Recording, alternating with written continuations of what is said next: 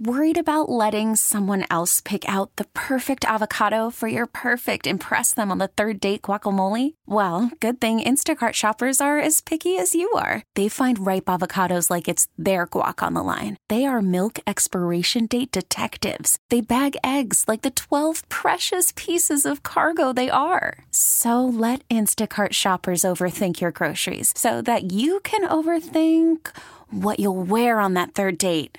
Download the Instacart app to get free delivery on your first 3 orders while supplies last. Minimum $10 per order. Additional terms apply. We really need new phones. T-Mobile will cover the cost of 4 amazing new iPhone 15s, and each line is only $25 a month. New iPhone 15s? It's better over here. Only at T-Mobile, get 4 iPhone 15s on us and 4 lines for $25 per line per month with eligible trade-in when you switch.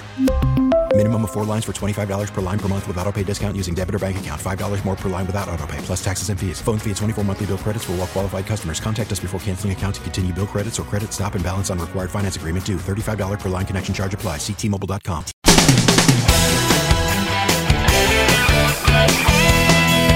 Mike's on. He's ready to go. On the Fan. New York Sports Radio. Mike's on. Mike's on. He'll get you the sports any way that he can. It's Mike Francesa on the Fan. Sports Radio 66 and 101.9 FM. WFAN. All right, we hit the fan on this Monday evening, the 27th day of the month of April. Where did April go? Well, we all know where it went. Hopefully May's a little bit better. We'll just keep our fingers crossed. I just heard that Susan and John have Joe Girardi at 6:30, so you can look forward to that as they bring another Yankee game this evening.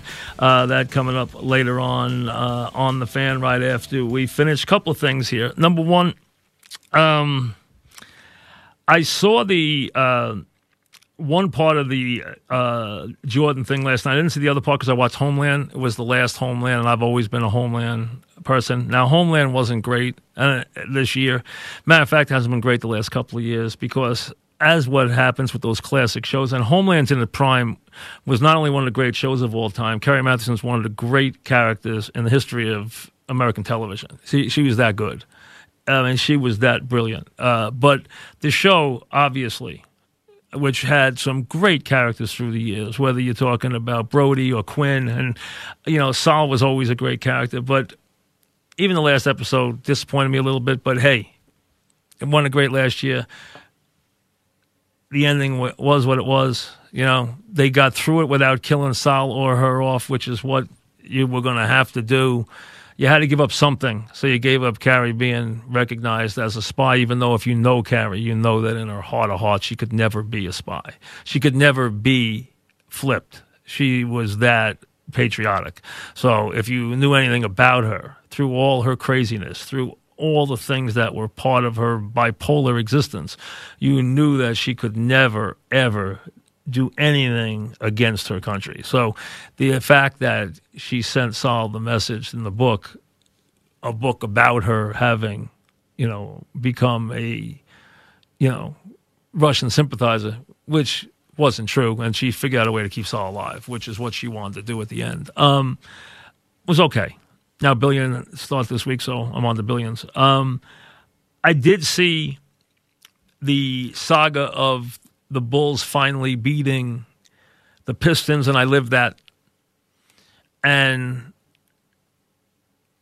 going from the Pippen migraine to the way the Bulls used to beat up all of them, but especially beat up Grant and Pippen and intimidate them, which they did until they couldn't intimidate them anymore. And Sally said it perfectly.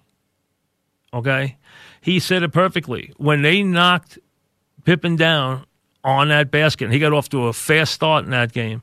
When they knocked him down and drove him into the stands, and he got right back up and just went to the line, made the free throw, came down and dunked, he was like, well, that's it. We're done.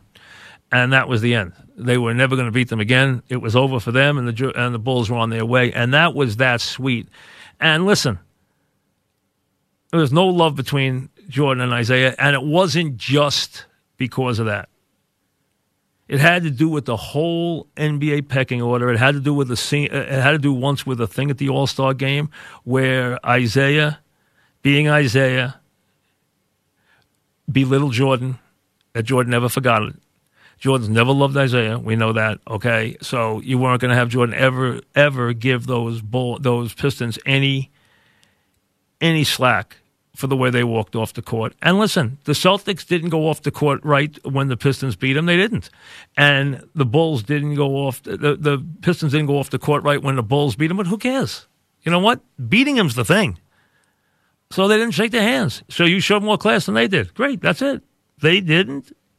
Call them whatever word you want to call them and move on. And he did, and that's the way it is. But they finally got past the bullies, and that was really the awakening of the dynasty. That's where the dynasty started.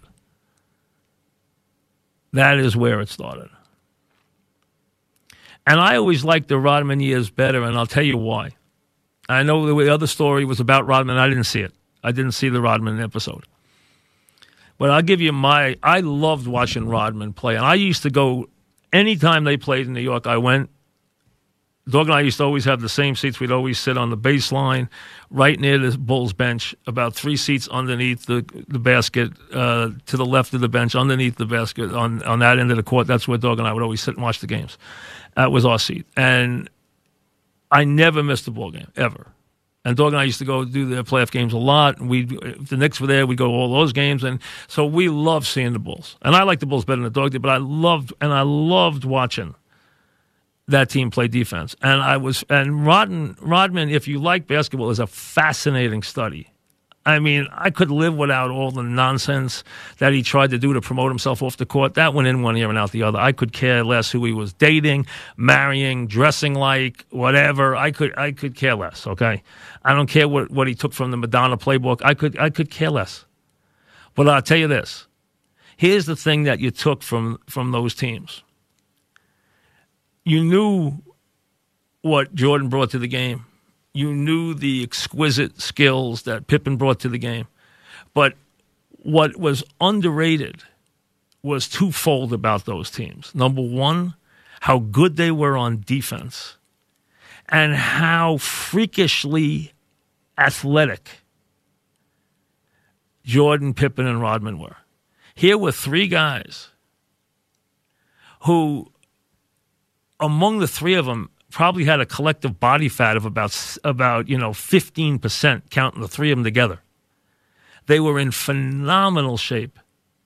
They never tired. They played exhaustively on defense. And Rodman, believe it or not, was probably the one, freakishly, who tired the least. Rodman was a freak of nature. He would go up and down that court. He would play great defense. He would go after every rebound. Now, was there times he lost concentration? Yeah, absolutely. He was Rodman. There was some goofy games sometimes. But my point is, and then you'd see him after the game and he'd be on a bike. After playing crazy minutes, getting huge numbers on the backboards, playing suffocating defense, and he'd be on a bike after the game. This guy never tired. None of them did. Jordan, Pippen, Rodman were freaks. Physically. They were tireless performers. And these guys all logged major minutes. And remember, Jordan's role was to carry the load on offense. Pippen's role was to be the point forward, carry the load on offense, finish with the dunk, shoot an occasional 3 where he blew hot and cold, which you know, and play great defense. But he could do all that because he ran the floor incredibly and he handled incredibly well. There's nothing he couldn't do. He's a great passer. He could handle unbelievably, and he was the best perimeter defender I think I ever saw. I've always said that other than Bill Russell, I think he's the best all-around defender in the history of the league. For what he could do to a team and to a game. He could take teams away defensively with what he did. Rodman was also the most annoying figure because he was tireless in how much he would go to work on driving somebody mad. And that was fascinating. I used to love to watch those guys. Love to watch them. And they were, listen, was Rodman goofy? Yeah, it was really goofy. But what he could do in the area of rebounding and defense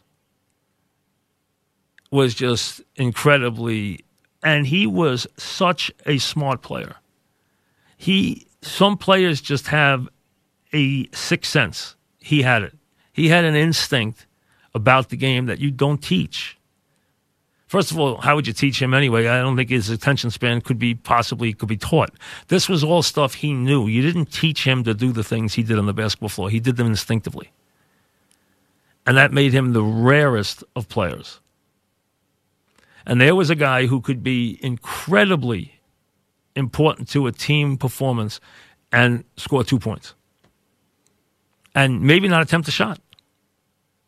Maybe go back up with a layup and maybe got to go back up with an offensive rebound and get fouled. I mean, other than that, maybe not attempt a shot.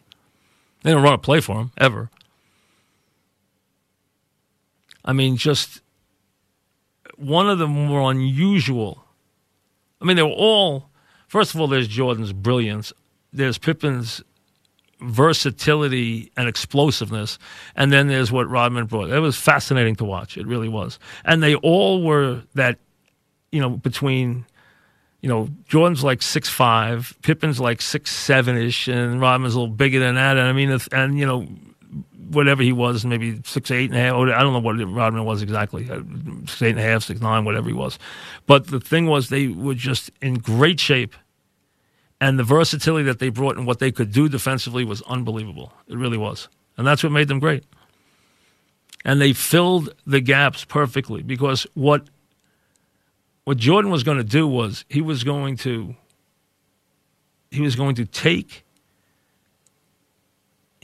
pressure the other team defensively all night.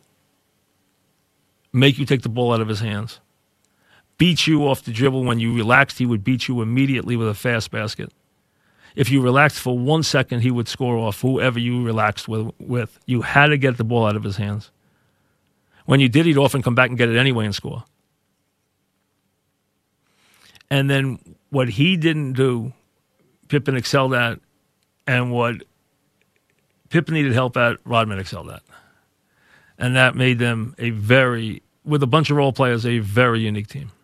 That's why I like those three teams better than the other teams. Back after this. All right, we're back. Brought to you by Casamigos Tequila. Brought to you by those who drink it. Susan and John coming up at 6:30 with the Yankee stuff. Sounds like Joe Girardi will be there too. So listen to that. Listen to some baseball stuff. Now, baseball. Hey, you're hearing little reverberations. They can't have a plan yet, because until the government has a plan, baseball sure can't have a plan.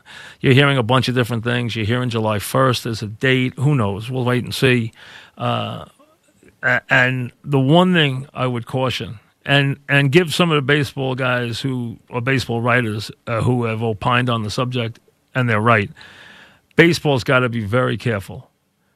In this day and age, with what we're living through in this country, and with the amount of people going through the hardships they're going through, and with the amount of people unemployed right now, and with the country going through the crisis it's going through, nobody is going to have any tolerance for greedy billionaire owners and greedy millionaire players fighting over every last dollar in baseball. And the baseball players took an agreement. They're splitting up, I think, $170 million for April and May. They think they've already got a deal to be paid in full the rest of the year. The owners say, no, we still have to negotiate if there's not going to be players and fans in the stands. No. If they get into this in a huff, if they get any of their union people or any of the big mouth agents who make the wrong statement, they will live to regret they made that statement. Because if you think America is going to have any tolerance for baseball players or owners having one iota of empathy for any player who right now has to get by on $4,775 a day until May 31st, get by, as a couple of them have called it, get by on $4,775 a day. All right, or an owner saying, hey, I'm not going to lose money unless I get every dollar from the ticket money, which is, about $4 billion of their revenue. and the players saying, no, you have to pay us in full even if we don't have any fans in the stands, which is ridiculous.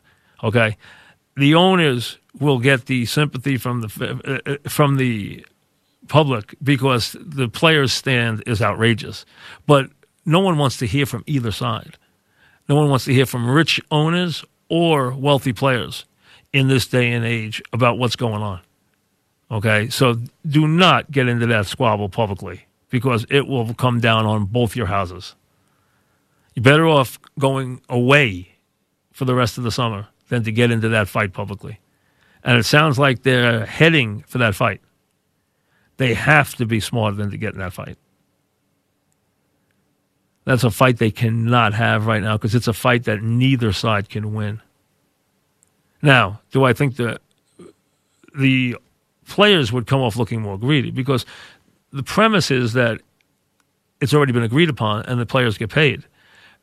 But you cannot expect the owners to make up the money if there's no fans in the stands. That is still the biggest part of baseball's revenue is the receipts and the revenues they get from game receipts, local TV and radio, and, of course, beer and parking, etc. That's still the bulk.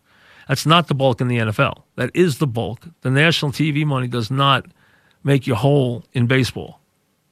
It does in football. So football could have a scenario where they could get by without having fans in the stands. They don't want to, but they could. Baseball can't. Baseball could only on a discount. They couldn't and pay everybody because there are teams that have models where they would lose, actually lose a couple $100,000 every 2 weeks based on that kind of premise with no fans in the stands. Now, one other thing I've been asked about a lot, and I got some information on last night, and I'll give you what I have already. I've been asked about Saratoga. All I know so far is this. There's no sales at Saratoga this year. And the biggest reason why is many of the buyers come from Japan, they come from the Middle East, they come from Ireland. They can't get to America right now. So with that being the case, they won't have those sales, which are international. There's an international clientele for those sales for those yearlings.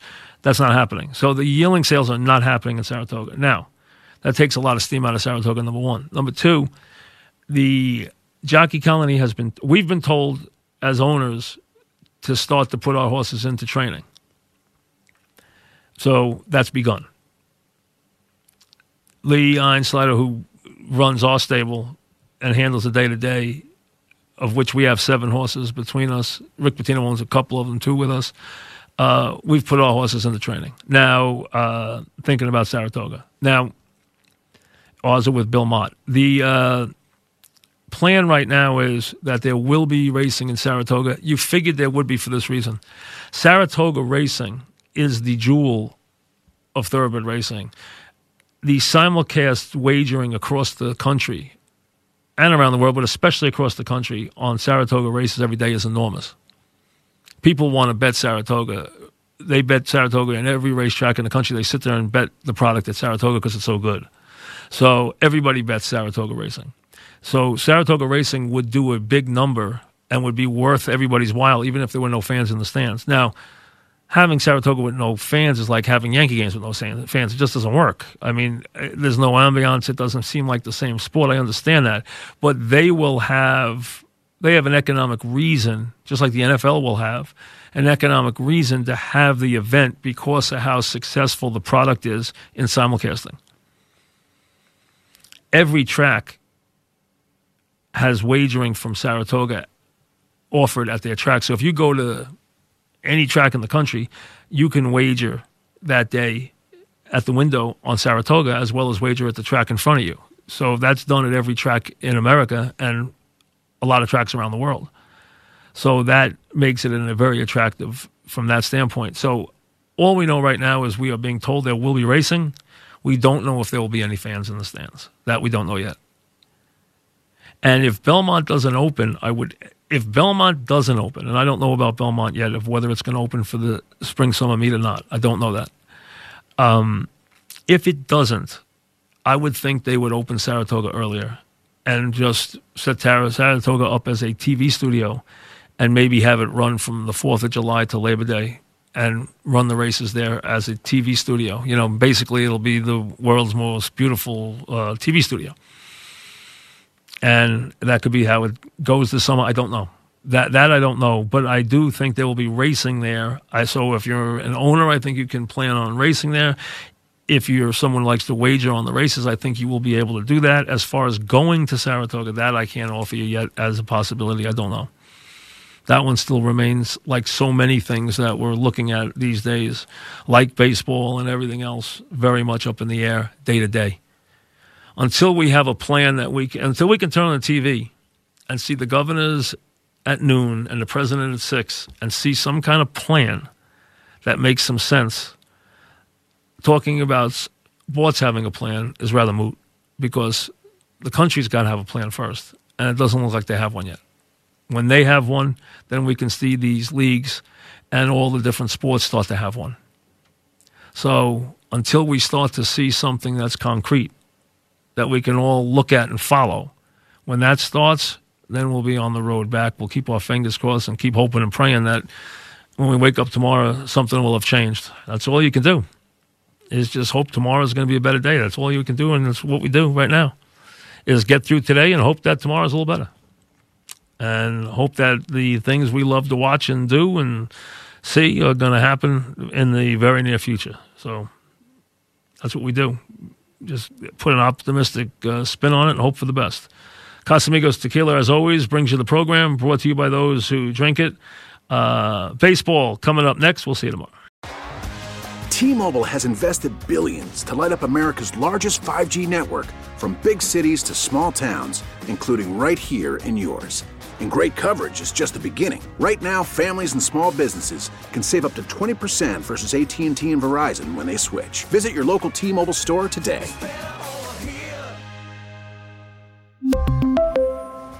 Plan savings with 3 lines of T-Mobile Essentials versus comparable available plans. Plan features and taxes and fees may vary.